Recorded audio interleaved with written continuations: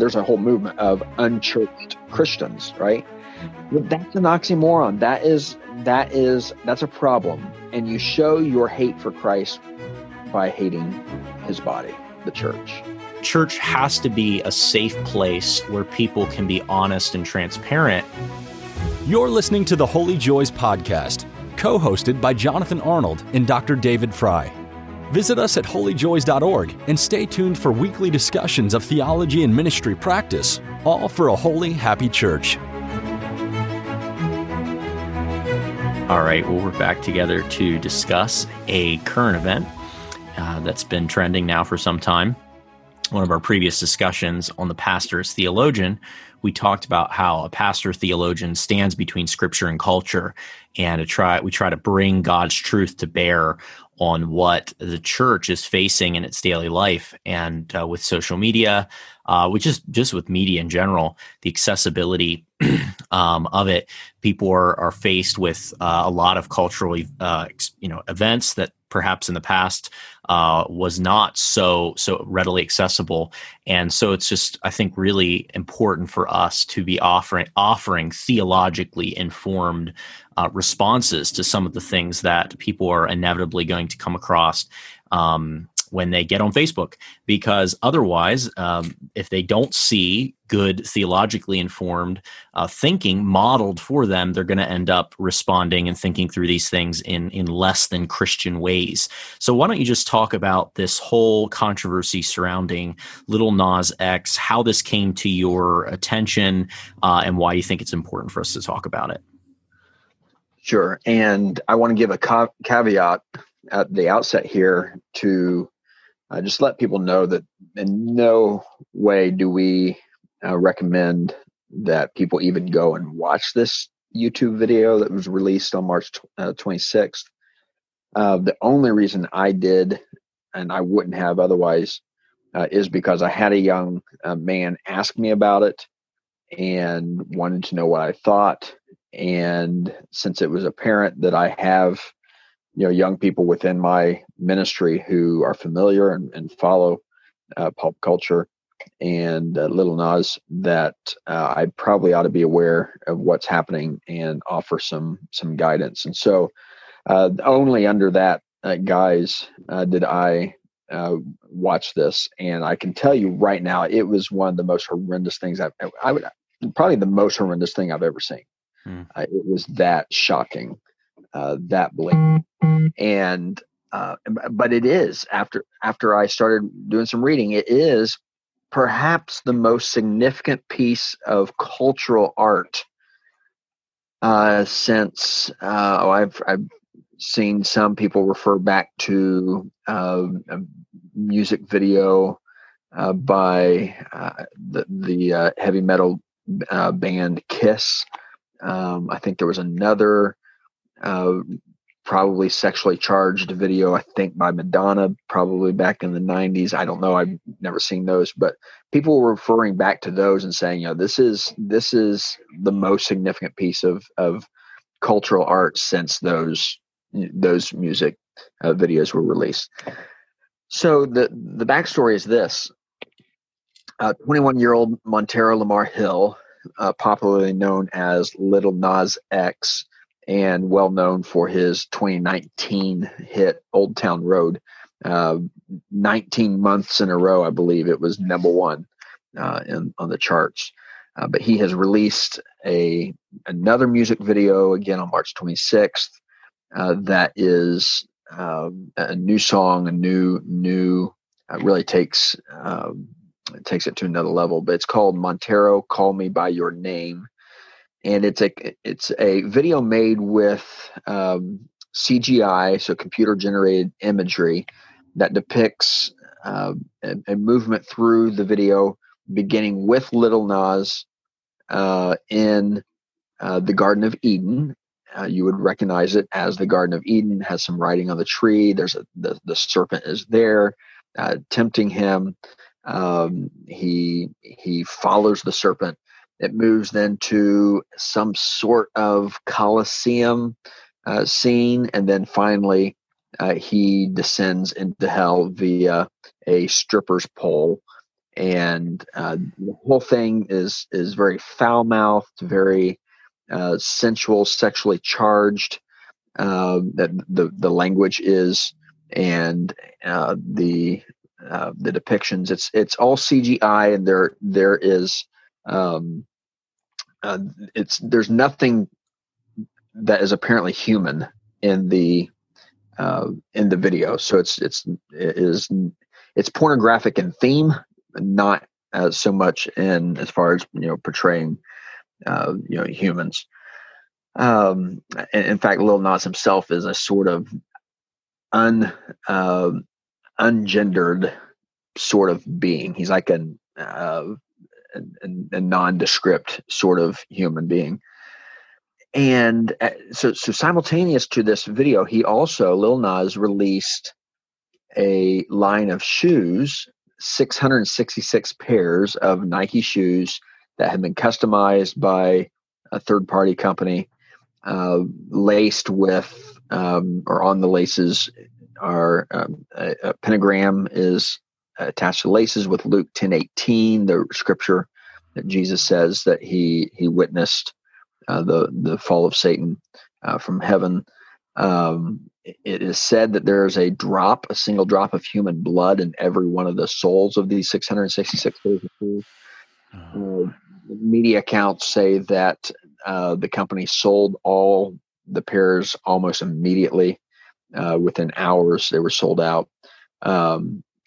Since then, over 75 million people have watched this video, including a lot of children, because he appeals to children. He holds special events for children, so that makes it even more grotesque. Nike just actually they filed suit and they won their suit against the company. The company is no longer allowed to sell those shoes. The shoes that have been modified against Nike's wishes. So they did win that case. But in any case, the video is quite despicable, and it ends with a sexual interaction between Lil Nas and Satan. Lil Nas then murders Satan and takes his horns and places it on himself, and that's the end.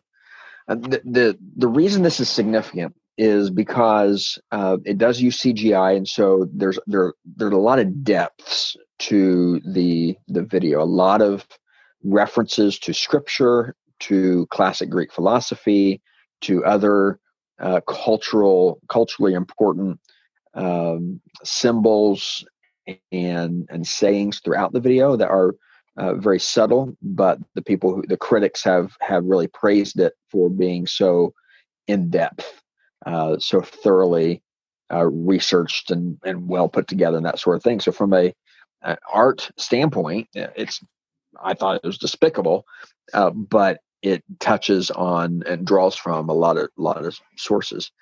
The other thing is just Lil Nas himself. He's young, he's black, he's gay. He is a cross between country and rap. So it's like, who is this guy, or who isn't he? And so there's a lot of intersectionality happening here that draws a lot of attention. He has been initially the responses, a lot of responses from Christians, from conservatives, a lot of backlash, which he took in stride and responded to. And one tweet in particular really caught my eye, because I think it began my theological reflection. He tweeted early on, I'm not sure what the date is on this tweet, but he said, "I spent my entire teenage years hating myself because of this," and then he uses a word, "this stuff that you all preached would happen to me because I was gay. So I hope you are mad, stay mad, feel the same anger you teach us to have toward ourselves."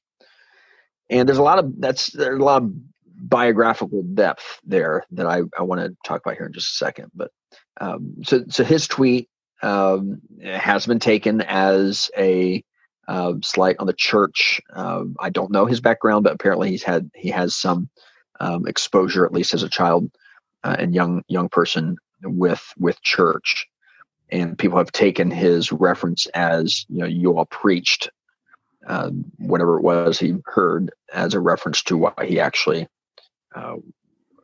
experienced as a young person. And the video begins with this. This is how he begins. He says in the lyrics, in life, we had the parts we don't want the world to see. We lock them away.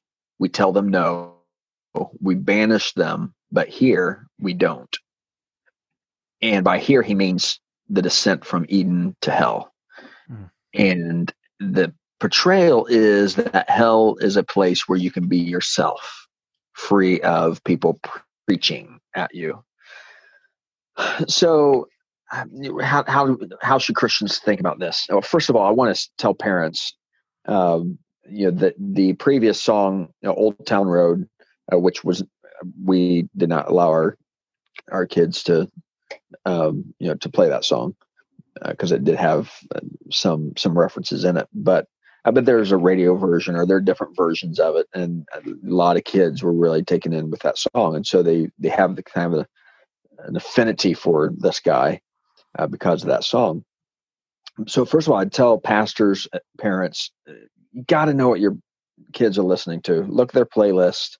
You got to know who these people are, and offer some guidance, and let them know that this is. And they know that this is not okay, but reflect with them rather than just say, why do you have that? I'm so disappointed. Don't say that.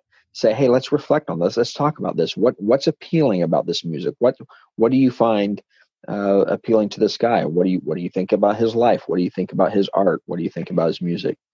And have conversations about it. I think that's important, which is why when a young person came to me, was my response, and I think we need to be very patient, but also thoughtful and truthful about the way we react to these things. So I have, and I don't assume that you have watched the video, Jonathan. No, I haven't.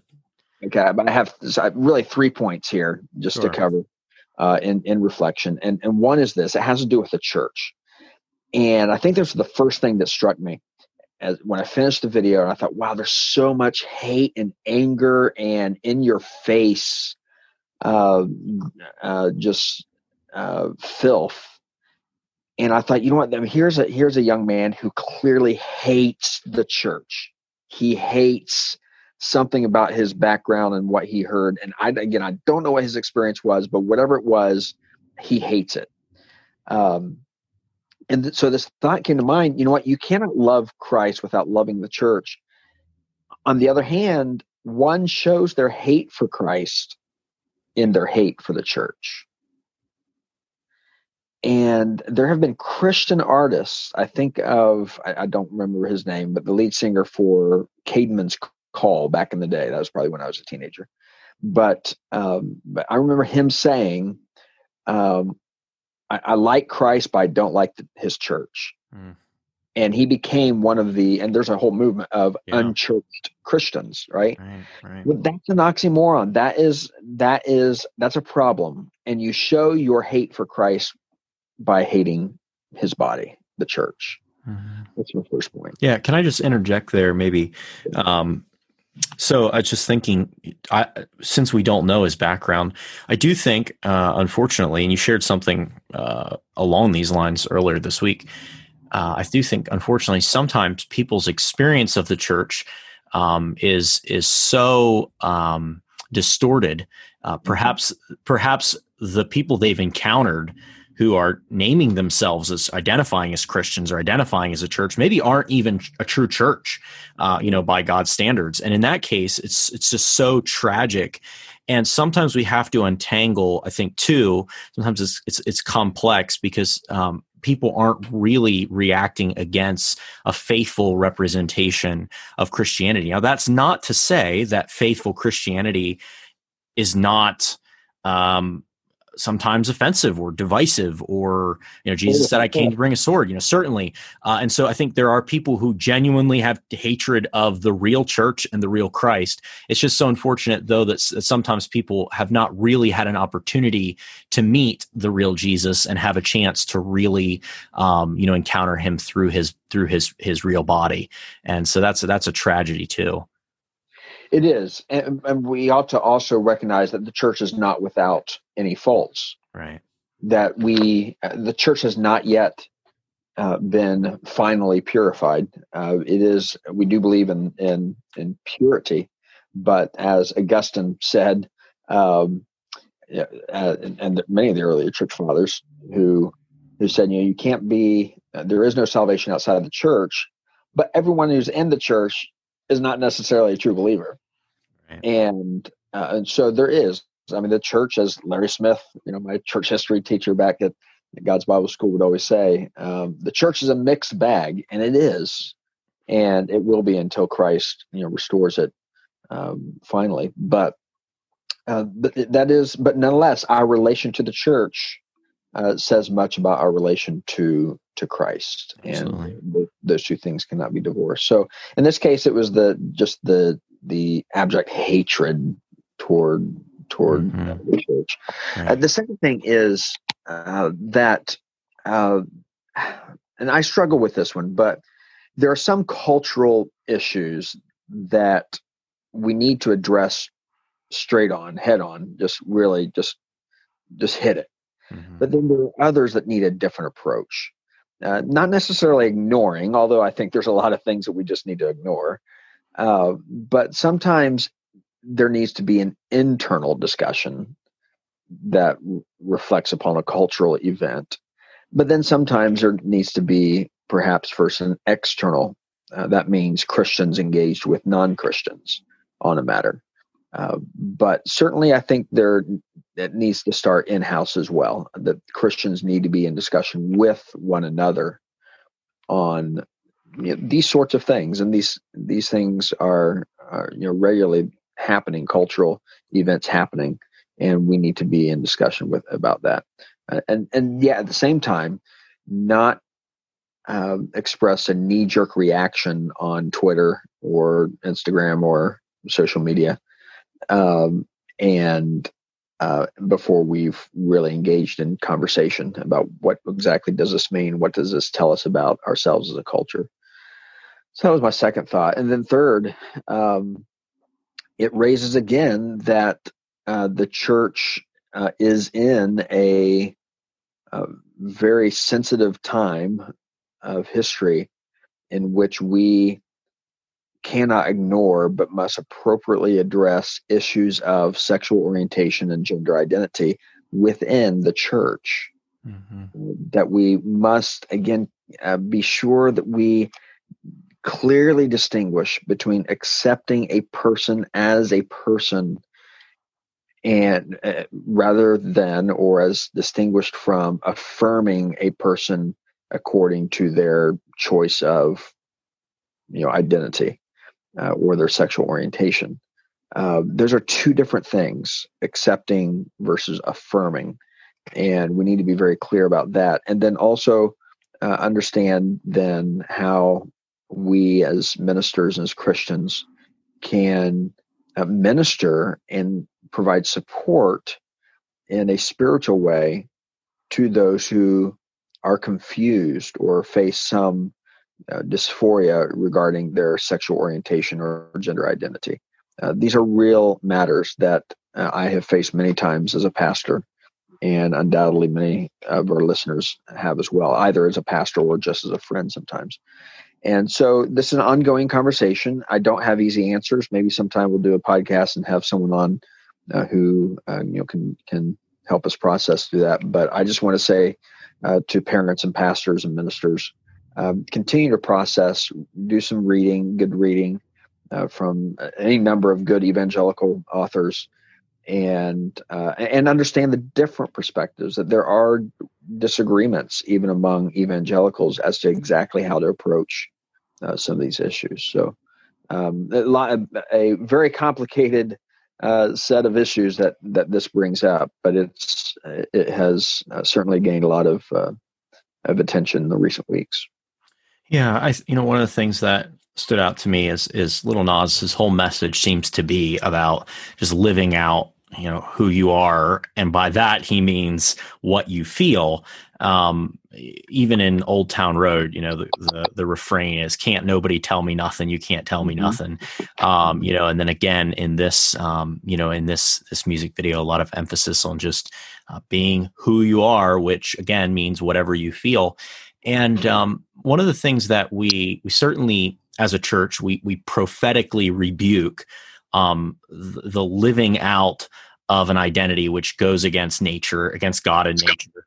We certainly, there's a place for that prophetic rebuke for something that is so reprehensible. But we also have to realize that there are people who maybe are struggling with certain feelings and they don't know what to do with them.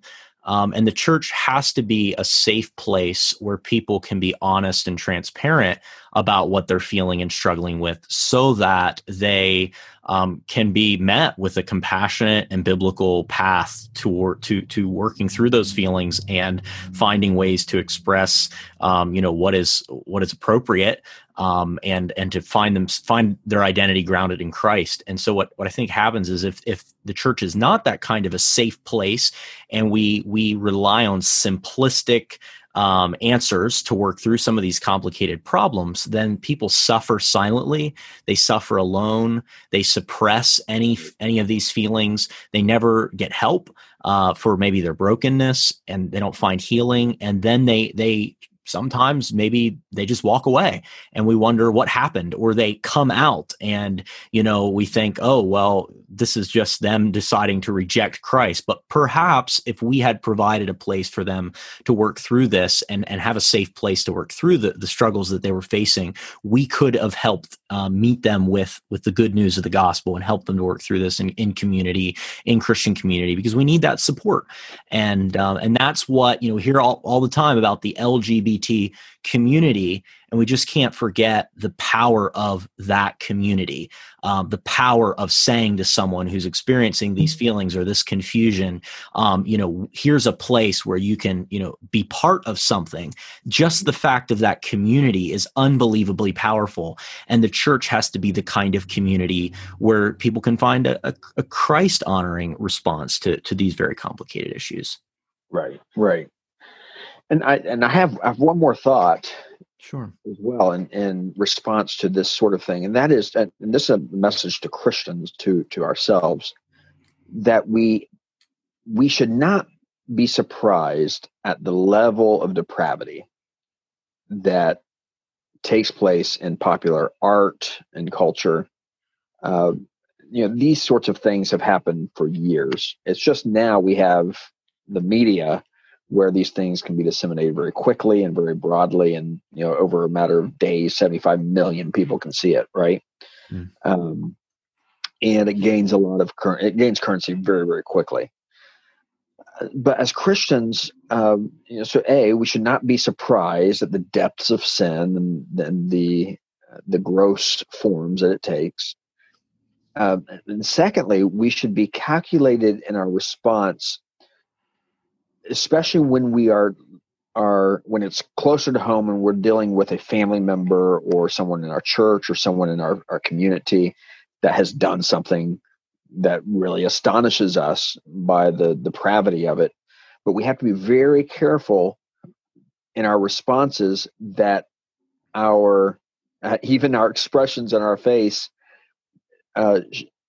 communicate the sort of rejection and disapproval that people are fearful of, and it doesn't mean that we approve. It doesn't mean that we are okay. But as Christians, we want to offer a place where people can speak, can come and be heard, and that they know they're going to, in response, receive, first of all, grace, but they're also going to receive truth. And those two always have to be wedded: grace and truth. Grace and truth. Not one without the other. Not truth without grace, and certainly not grace without truth. Right. But our responses, sometimes we don't even see ourselves. Our responses, either through our words or through our expressions, can be very ungracious, while the words from our mouth are true. And the tones in which we say things, the manner in which we say them, really does matter. And so, don't be surprised at the depths of depravity, but let's try to face the depravity of our world with the confidence of grace and the confidence of truth, because that's why the church is here. We are here to not shy away from the darkness, but to pierce the darkness with the help of the Holy Spirit. Thank you for listening to the Holy Joys podcast. Email your questions to podcast@holyjoys.org, and they may be featured on a future episode. Our labors for a holy, happy church are supported by generous listeners like you. Please pray about partnering with us at holyjoys.org/donate.